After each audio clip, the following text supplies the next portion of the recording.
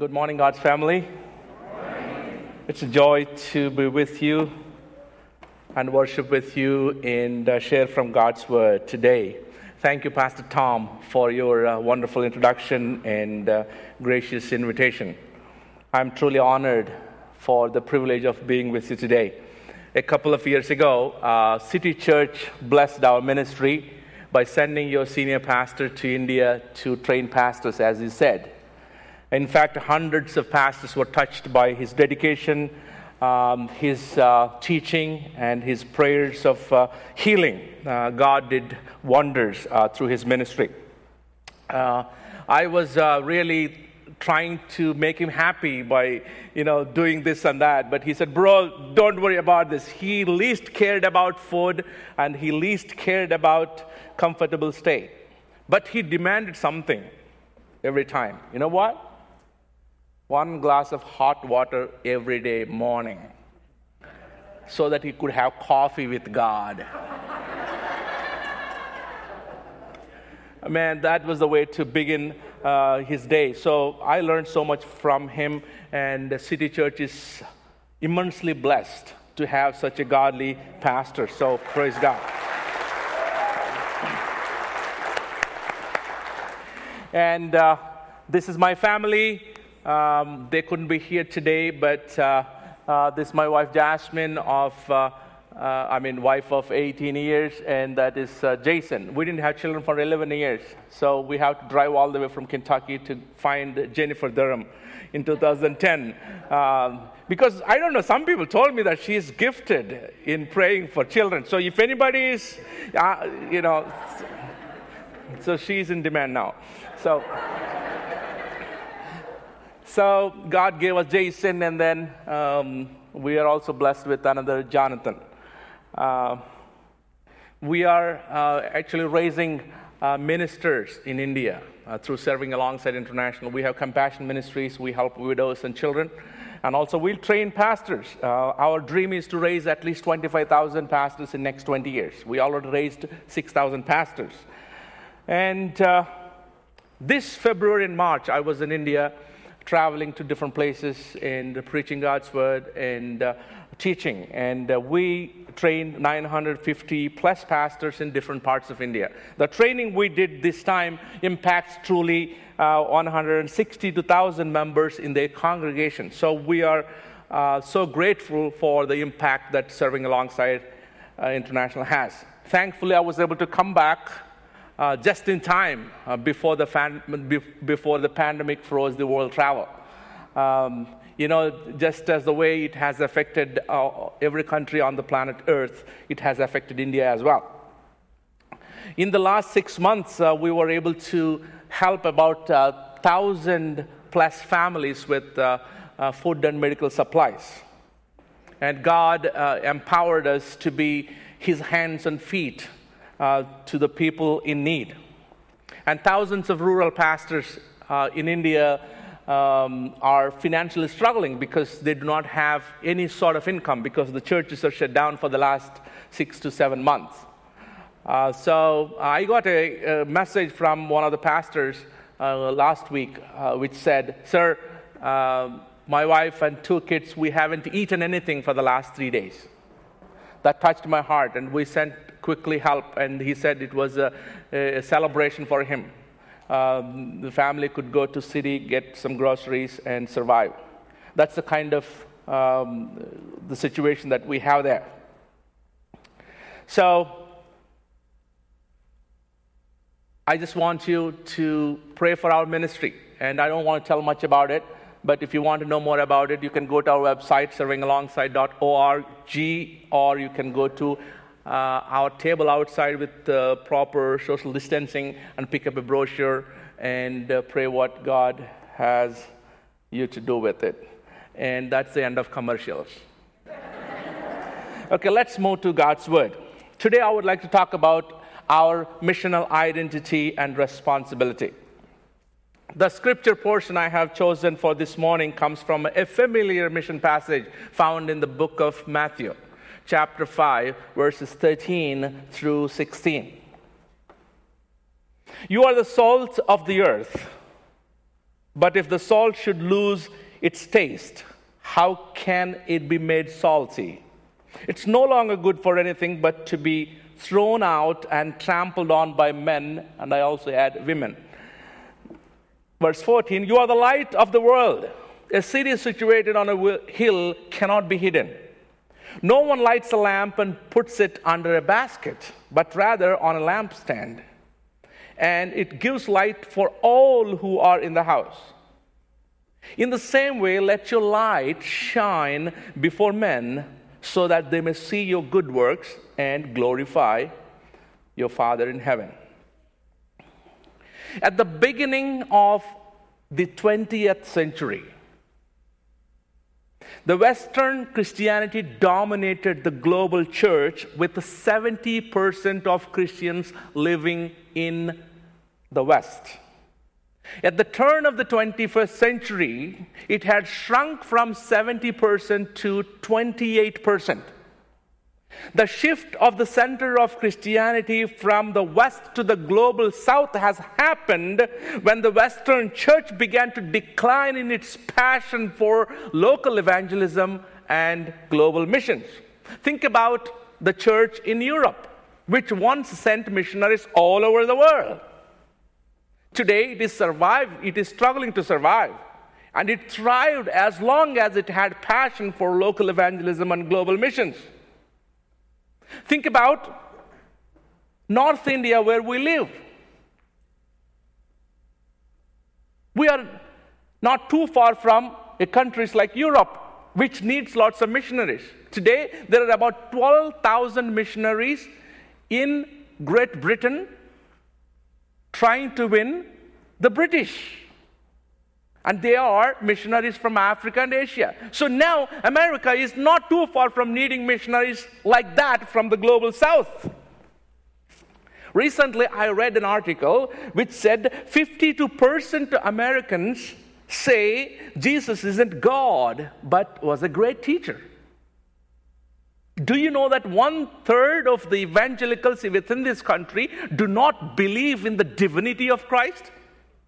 They do not believe that Jesus is God, neither Son of God.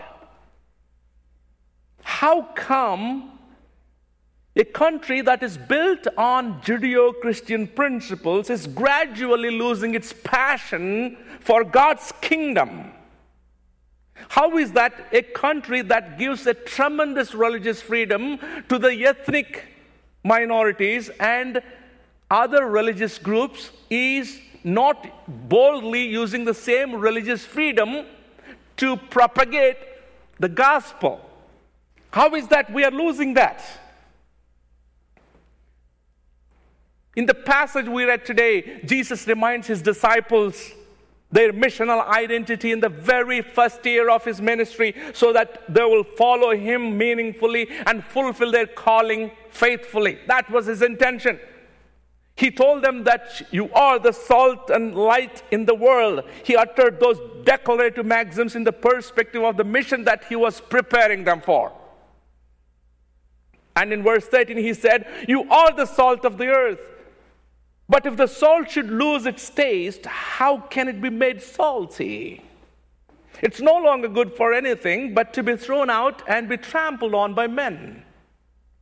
I believe the disciples were surprised to hear such an honor from Jesus, that they are the salt of the earth, because the salt has a high value during that time. It's an expensive and extremely valuable commodity.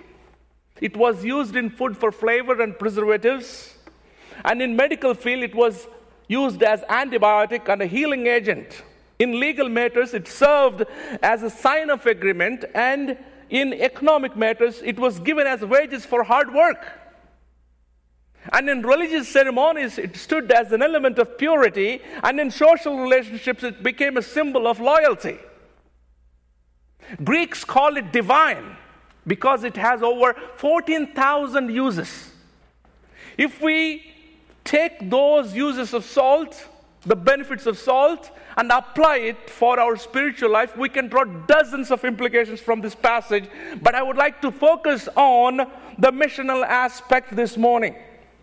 So now, when Jesus said, you are the salt of the earth, he is saying, You have a missional responsibility.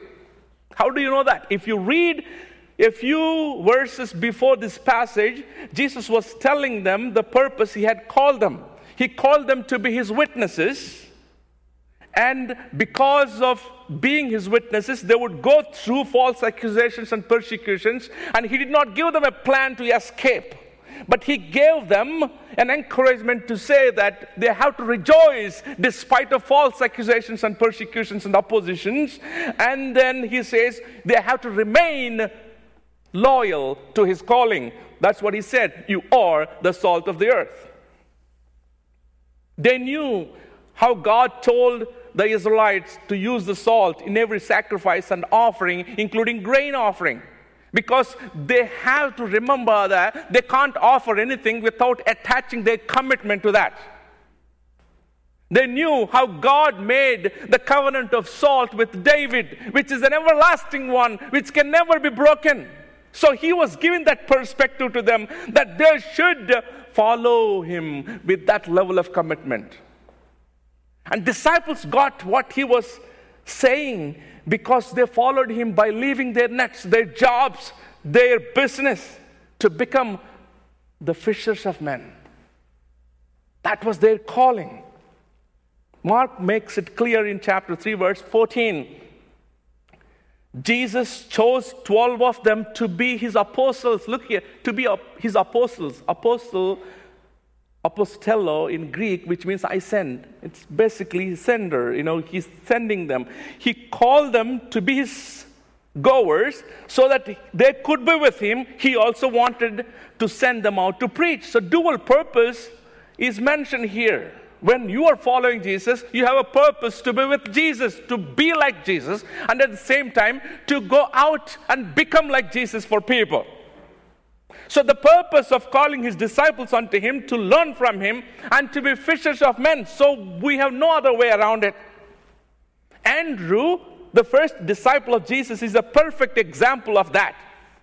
In John chapter 1, verses 40 through 42, it is written, Andrew, Simon Peter's brother, was one of the two who heard what John the Baptist had said and who had followed Jesus. The first thing Andrew did was to find his brother Simon and tell him, we have found the Messiah. And verse 42, which is my favorite, says, and he brought him to Jesus.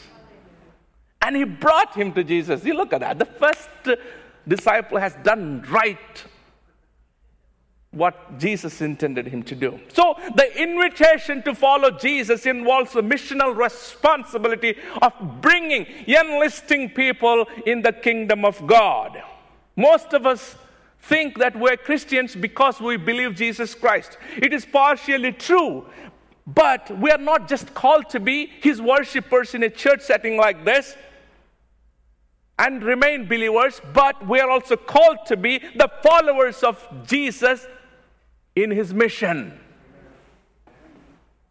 An American missionary to China, Charles Hillis, once said, every heart with Christ is a missionary, and every heart without Christ is a mission field.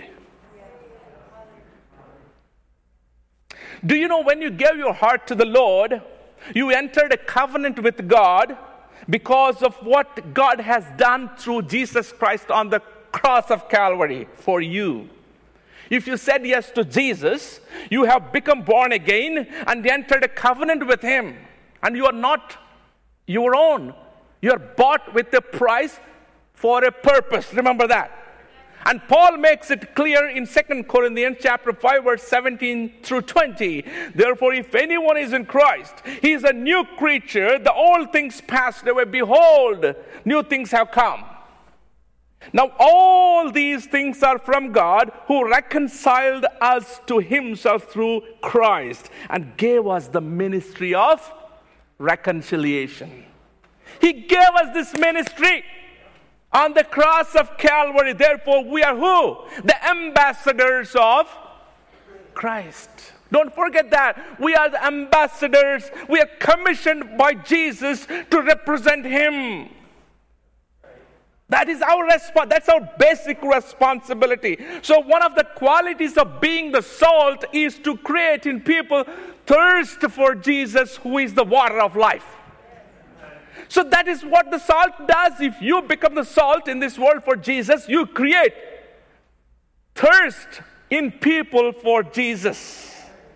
Secondly, salt reminds us of our commitment and faithfulness to His calling, to that missional responsibility. So Jesus warned His disciples of the danger of losing one's missional purpose. He said unto them, "You are the salt of the earth, but if the salt should lose its taste, how can it be made salty? It's no longer good for anything." Which one of you think is salt here? $500 gift. Whoever finds. Center one? Last one? Last. How do you know? I would tell you 3 of them are salts. And then one of them does not taste salty. What would you say? Oh, no. One of these things lost saltiness. Would you say that? Or you say that, no, it is not salt? What would you say? You say that it is not salt. You would not say that, you say that it is salt, it is salt, but it has lost its saltiness. There is no way that salt will ever lose its sodium chloride.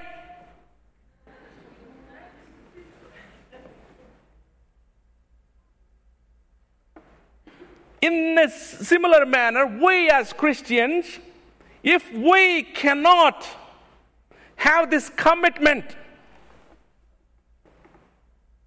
to serve Him, we are kind of pretending Christians. We are pretending to be Christians, but we are not. We are not real Christians. I'm sorry for being hard on you.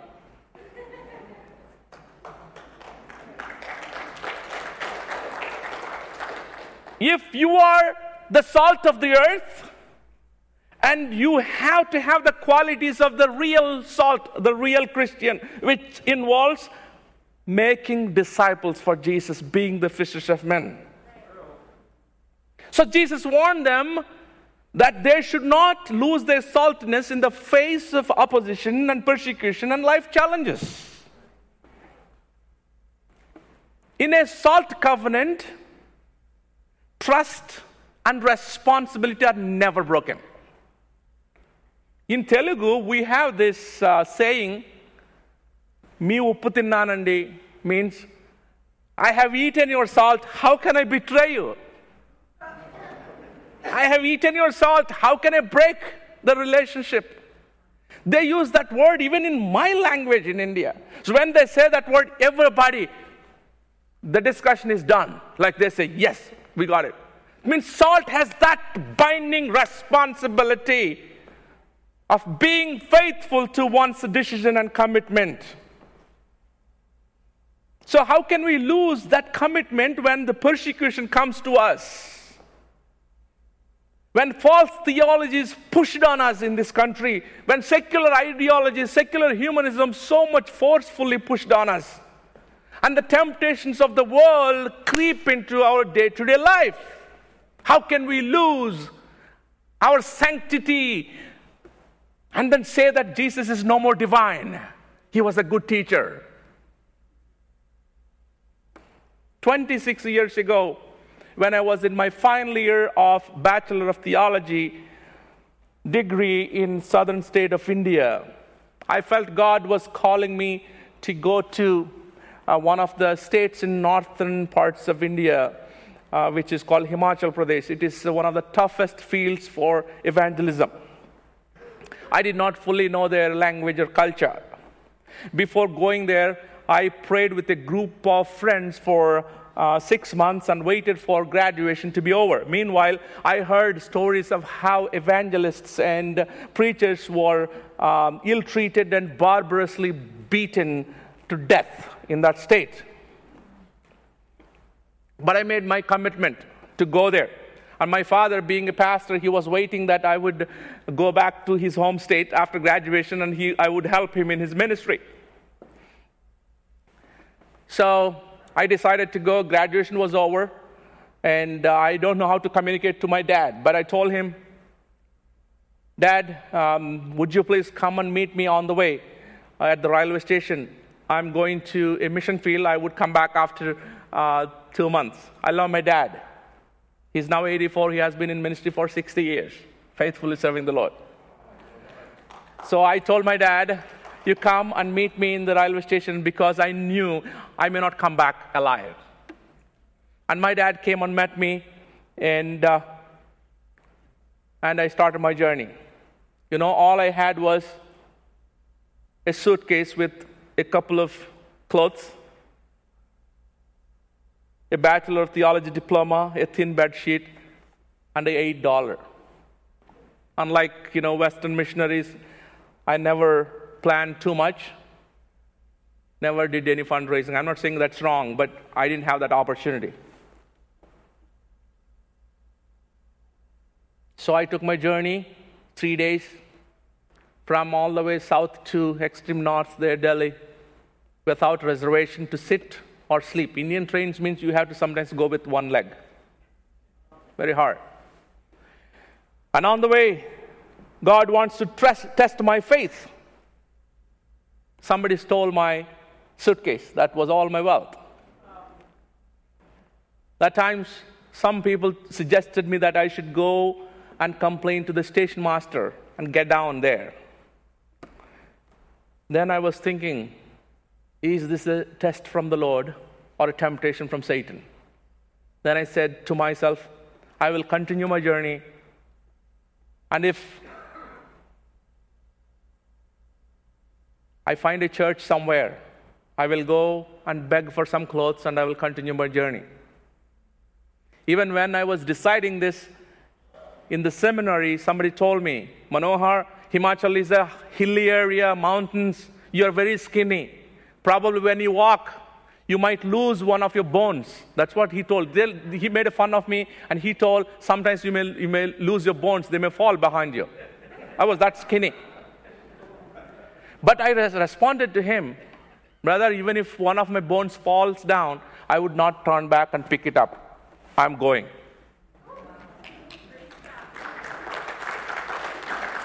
I went, I reached there, and I had a thin bed sheet. I come from the hottest place in India. Sam knows about it.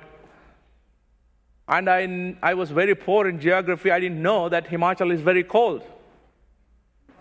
I went there, and I was kind of shivering in my room. Afternoon. And I was wondering what I'm going to do in the evening, and at around 7 o'clock, and I was like kind of, a dog, putting tail inside and, curling. That's the way I was kind of feeling. And then already 10 o'clock.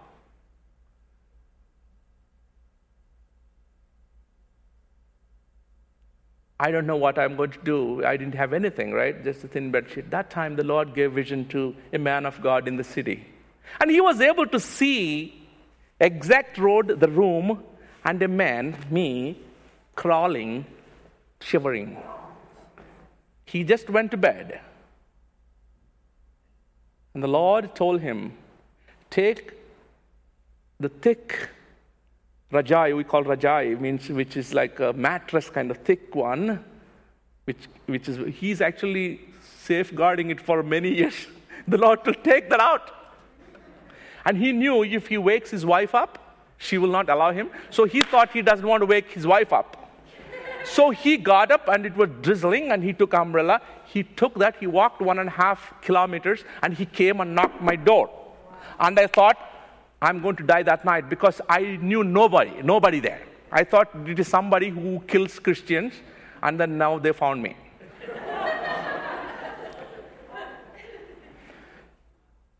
And I didn't open for a while, as if nobody in the room. But after a while, I had to open, and here is a tall man under umbrella, and he said, brother, praise the Lord. Man. This is a Christian greeting in India, right? Praise the Lord. I said, oh, praise God. That means there is someone here that is Christian. And he said, brother, here is a blanket that you need. He said, who told you about it? I said, no, I will tell you that story tomorrow. But you just take it, I need to get back to my home. I could tell you stories after stories how God showed himself to me that it was his plan that I should go there, and these tests and sufferings are very normal. And within 6 months, a group of people caught me while I was distributing tracts, and they said, hey, Madrasi, means they say Madrasis are little dark colored people. They basically said, a dark fellow. Why are you doing here? What are you doing here? You're supposed not to share about Jesus. If you want to be alive, you better leave this place and go back to where you come from. But I was adamant for Christ.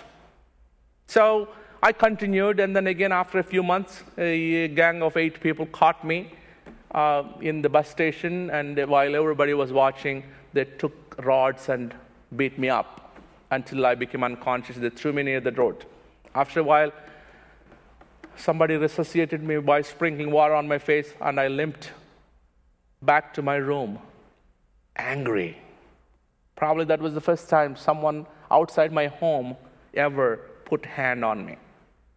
When I say that, my dad was almost beating me every day. That was natural. So that night when I was angry, the Lord spoke to me, saying he went through much, much horrible than what I went through.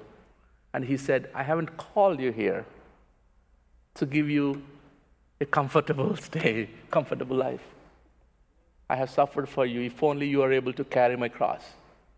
And I said, sorry, Lord. Next day, I was on the streets distributing the tracts. And after being there for a while, I left for higher studies. And then afterwards, one of the students came from there to the same seminary where I was studying after a year. And he said, are you Manohar James? I said, yes. And he said, I am the fruit of your ministry. I am the fruit of your ministry. Today there are so many churches, and there are a couple of Bible schools in that place where I suffered. It all takes commitment. You have a call, that doesn't mean anything if you do not attach commitment to that. That is what you being the salt of the earth. Salt means commitment. It's not just taste and other things that we often talk around. But for Jewish people, salt means it's all about commitment and mutual responsibility. That's what Jesus said to them. You are the salt of the earth. Do not lose that commitment, even if there is a persecution. Even if there is a trouble and temptation, you should not lose your saltiness. Then Jesus continued telling them, you are the light of the world. Do not hide it. He's saying, it's a privilege for you to be the light of the world. Well, these disciples did not probably take it as if it is a privilege, because they knew that God called the nation of Israel as a light. And in Isaiah chapter 49 verse 6, he said, I have made you a light for the Gentiles, that you may bring my salvation to the ends of the earth. The salvation responsibility was given to who? The people of Israel. But they have kept the light for themselves. They don't want to shine it for anybody else other than their own household. They became so theocentric to the extent that God only belongs to them. They don't want to share God with anybody else. In the 3rd century BC, even they built extra 5-foot wall within the temple courts of the Jerusalem temple to push Gentiles further away from God. That's called Soreg wall. It was not in the original plan of the temple. Think about Prophet Jonah. When God told him to go and preach the message of repentance to Nineveh, he didn't want to go because God would change his mind. Probably he will save all of them, and he doesn't want to see them, so he took the direction opposite to the destiny. Opposite of the destiny. He just wanted to run away from God's plan because he doesn't want to see them saved. Think about disciples who heard that they are the salt of the earth, they are the light of the world, but they don't want to shine their light to the Gentiles initially. Think about Peter. Peter doesn't want to go to Cornelius' house because he was a Gentile. God has to intervene twice in his life. And even when he goes to Cornelius' house, he tells to him, you know what? We never come and sit with you. But still I came, you know what? Because I saw the dream. Look at his pride. He doesn't want to shine the light that Jesus had freely given to him. Do you know that it took almost 10 years for all these Jewish believers to go to the Gentile nations?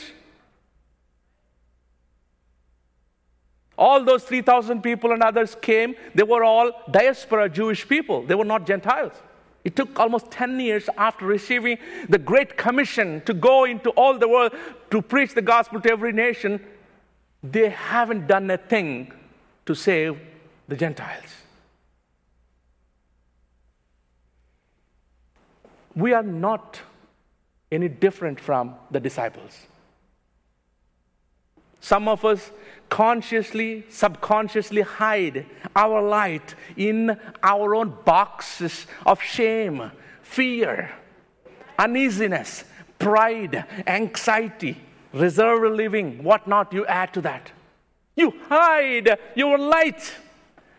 And you shine your light as long as you are in the church or in the company of believers. And when you go into darkness, you are not shining at all. Why are you afraid of losing your dignity if you shine your light boldly? Why are you afraid of being called as a legalistic Christian? Don't worry about it. Why are you afraid of being called unintelligent when you share the gospel? You know, I did a PhD in intercultural studies from Asbury Theological Seminary. I had a dream. I wanted to I was already president of a seminary before coming to Asbury for 10 years. And then my dream was, come to Asbury, get a PhD, go back, raise that seminary to be a world-class seminary, and have a Wikipedia page and write a bunch of books. That's it. That was my dream. And then God changed that dream when we went to India in 2011. My wife and I, when we were traveling in train, God gave us a vision through a Hindu woman who challenged us why she's not accepting the gospel. And then we found the root cause was the biblical illiteracy in pastors. That's how we started this ministry of training pastors in India. And when we changed everything that we planned, like going there and being the president, have all kinds of privileges, to going to the villages and training these pastors. And one of the sponsors, he said to me, Manohar, you are overqualified to go and teach to those pastors. We didn't help you to waste your time. His dream was that I should be a professor, write a bunch of books.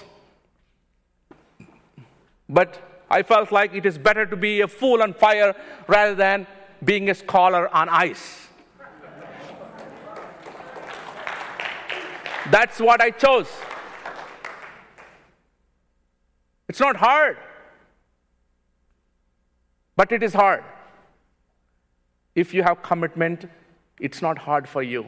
I chose to be a fool on fire. So do not hide your light. You are not called to be a secret Christian. You're not called to be a secret Christian at all. Why are we hiding our light? Previously, we lived in a different state far from here. I used to take my wife for her eyebrows to a house where a young woman was running her business from home. When my wife gets her eyebrows done, I used to speak with the young lady's mother in the living room. Every time we finish our work and come out of the home, we always felt bad and felt burdened because we couldn't shine our light to them. One day, a friend of us told that old lady, not that old, but older lady, had breast cancer. So we prayed. Then when we had a chance to go back to that house for Jasmine's eyebrows, I told that woman that we prayed for you. We heard that you have a breast cancer. She said, oh, thank you so much. She was touched by that message. And then as I was talking more, how Jesus healed me from a similar problem, and promising her that Jesus has power to heal the sick, the young lady who was working on Jasmine's eyebrows, she heard that and she came out and she took her cell phone and pulled out a Facebook post saying, look at this, Manohar, I saved this post. This post says that there was a man who was crushed in an accident and there was no guarantee from doctors, but when Christian people prayed, he was healed. This lady, they are idol worshippers. They know nothing about Jesus. Because I shared this and she came back with that and she was sharing. You see how God is connecting these dots? Sometimes we are scared to do the evangelism at all. You see, the lady who told us that this lady has the cancer, that lady is a pastor herself. She goes there for eyebrows threading, but she does not shine a bit of light in any darkness, but shines in the bright light in the church like this. Even when Jesus said, you are the light of the world, he did not mean these halogen bulbs. He didn't mean that. He actually meant lamp. Lamp which shines by burning. Lamp shines by burn. That's what he meant. You cannot shine unless you burn yourself into flame. So this lady doesn't want to shine in darkness, doesn't want to burn there, but only shines amongst her own people. But we felt we wanted to do that. So when I shared with that woman who was suffering from breast cancer about Jesus healing, and she built up her faith. And then we led them in prayer. We spent there more than an hour. We led them into prayer. They all prayed with us in front of all the idols they had in the house.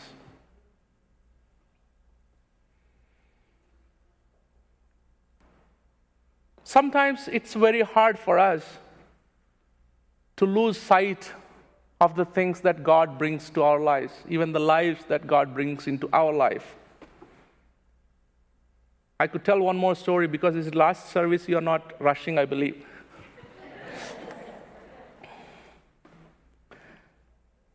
When our boy was 8 days old, my wife is so particular. She wants to dedicate our boy just exactly at 8 days. I don't know where she gets from, but anyway. So, and also she's very particular, Pentecostal. She wants white and white clothes for him, for this little boy. So we went to Kohl's. And then we were looking for white clothes all over the store, and she didn't find even one pair. She did not. So she was going round and round. She was finding, but she didn't find it. But the Lord was telling me to speak with one tall man, roaming there with two girls, small girls. He's a Hindu from India. I never met him before. Go speak. So what I did, okay, well, Lord, I will go and speak. So I went, I want to talk to him, and I bypassed, and I went forward. Because I can't do it. How can I start conversation? So then again I tried, I made one round, and again I passed. I don't want to do it. It was hard for me. Finally, the Spirit of God said, go now. So I went. I don't know what kind of question I should ask an Indian. It's hard with Indians at least. The others, it's okay. And so the first thing I asked was, No. You have wonderful kids. How many kids do you have? Will you ask that kind of question to Americans? Yeah. I asked that question. That's stupid, but that's how God told me to do it. And you know what he said? He actually was quiet for a while, and he said, I'm sorry, we don't have kids. We don't have kids. What do you mean? In India, if you don't have kids after 2 years of marriage, you're done. Like literally, people will label you as if you're barren, you are cursed, you're good for nothing. People don't even look at you in the morning. So this man's face was so darkened when I asked this question. I said, brother, it's fine. Tell me what. Then he said, we don't have kids. I said, you have this beautiful kid. No, they are not my kids, but they are my wife's sister's kids. So we are married for 6 years. Then I asked him, why are you worried? We didn't have a kid for 11 years. Oh, really? But now we have one right there. Then what would be his question next? He asked, can you tell me the doctor name? Where did you go? I said, yeah, of course. I have all the secret. I will give it to you. So then I told him it's not just 11 years. And I told about a 60-year-old woman in India who actually gave birth during that time. I told that story. Then I said, do you know that there is another fellow who was 100 years old? He got a child. Oh, really? His name is Abraham and wife is Sarah. I told him as a history. And then he thought, yeah. And their faith was so built. I called my wife. And then she said, Coles is good for nothing. And it has no white clothes for our children. I said, Coles is not good for clothes, but Coles is good for souls.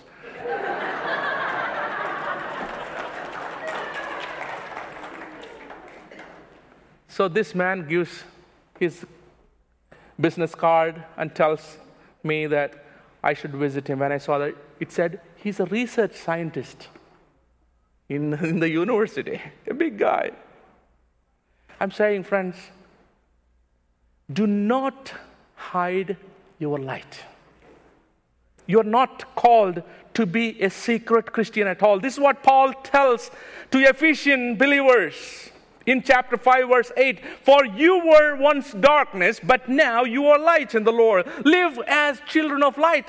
Now look at this verse carefully. He's not saying you are living in darkness, but he's saying you yourself are darkness. But God transformed you into light. And now you live as light. So knowing theology does not mean you are spiritual. Going to church regularly does not mean you are fulfilling the great commission of our Lord Jesus Christ. That's why Jesus said, let your light shine before men so that they may see your good works and give glory to your Father in heaven. That invites us to participate into his mission. We should make every effort to shine, not just bring our light out of hiding. It's a command to obey. It's not an option for Christian living. It's a command to obey, to shine before others. It's a privilege for us to be light in this world.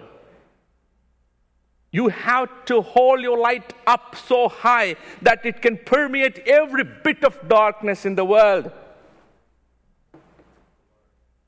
You have to burn for Jesus so that your brightness will increase. You are dimming your light because you're not burning inside. You're not burning inside. I thought of bringing a lantern. That's what we lived with in India, lantern which burns every time.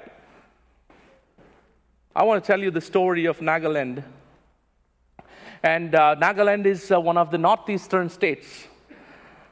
And there people are called Nagas. They were animists and headhunters, lived in darkness for centuries. In the mid-19th century, Miles Bronson, an American Baptist missionary from USA, went to shine his light to these people. He took a rubber tent and an interpreter. He crossed dense forests, streams, and mountains to ask them to let him go in so that he could learn the language and then shine the gospel of Jesus Christ before them. And he was the first Caucasian to visit that area. The villagers suspected him to be the spy of the British and did not allow him to go inside.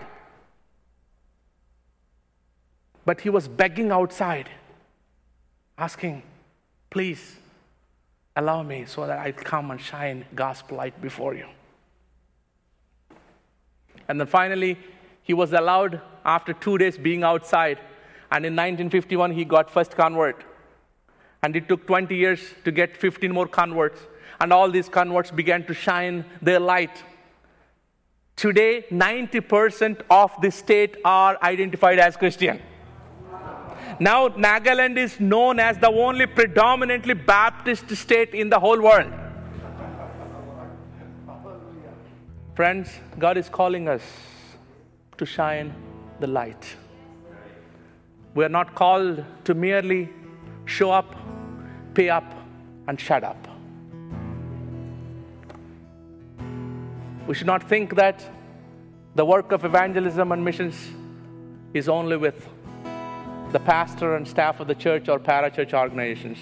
It is the responsibility of everyone, every one of us who are called into His marvelous light to be His missional people, His image bearers.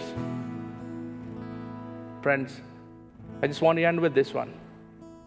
Another American Baptist minister, Bob Pierce, when he went to Korean Islands, when he saw the pathetic children, and one of the women who was taking care of one of the child brought the child before Bob Pierce and asked what you can do for this child.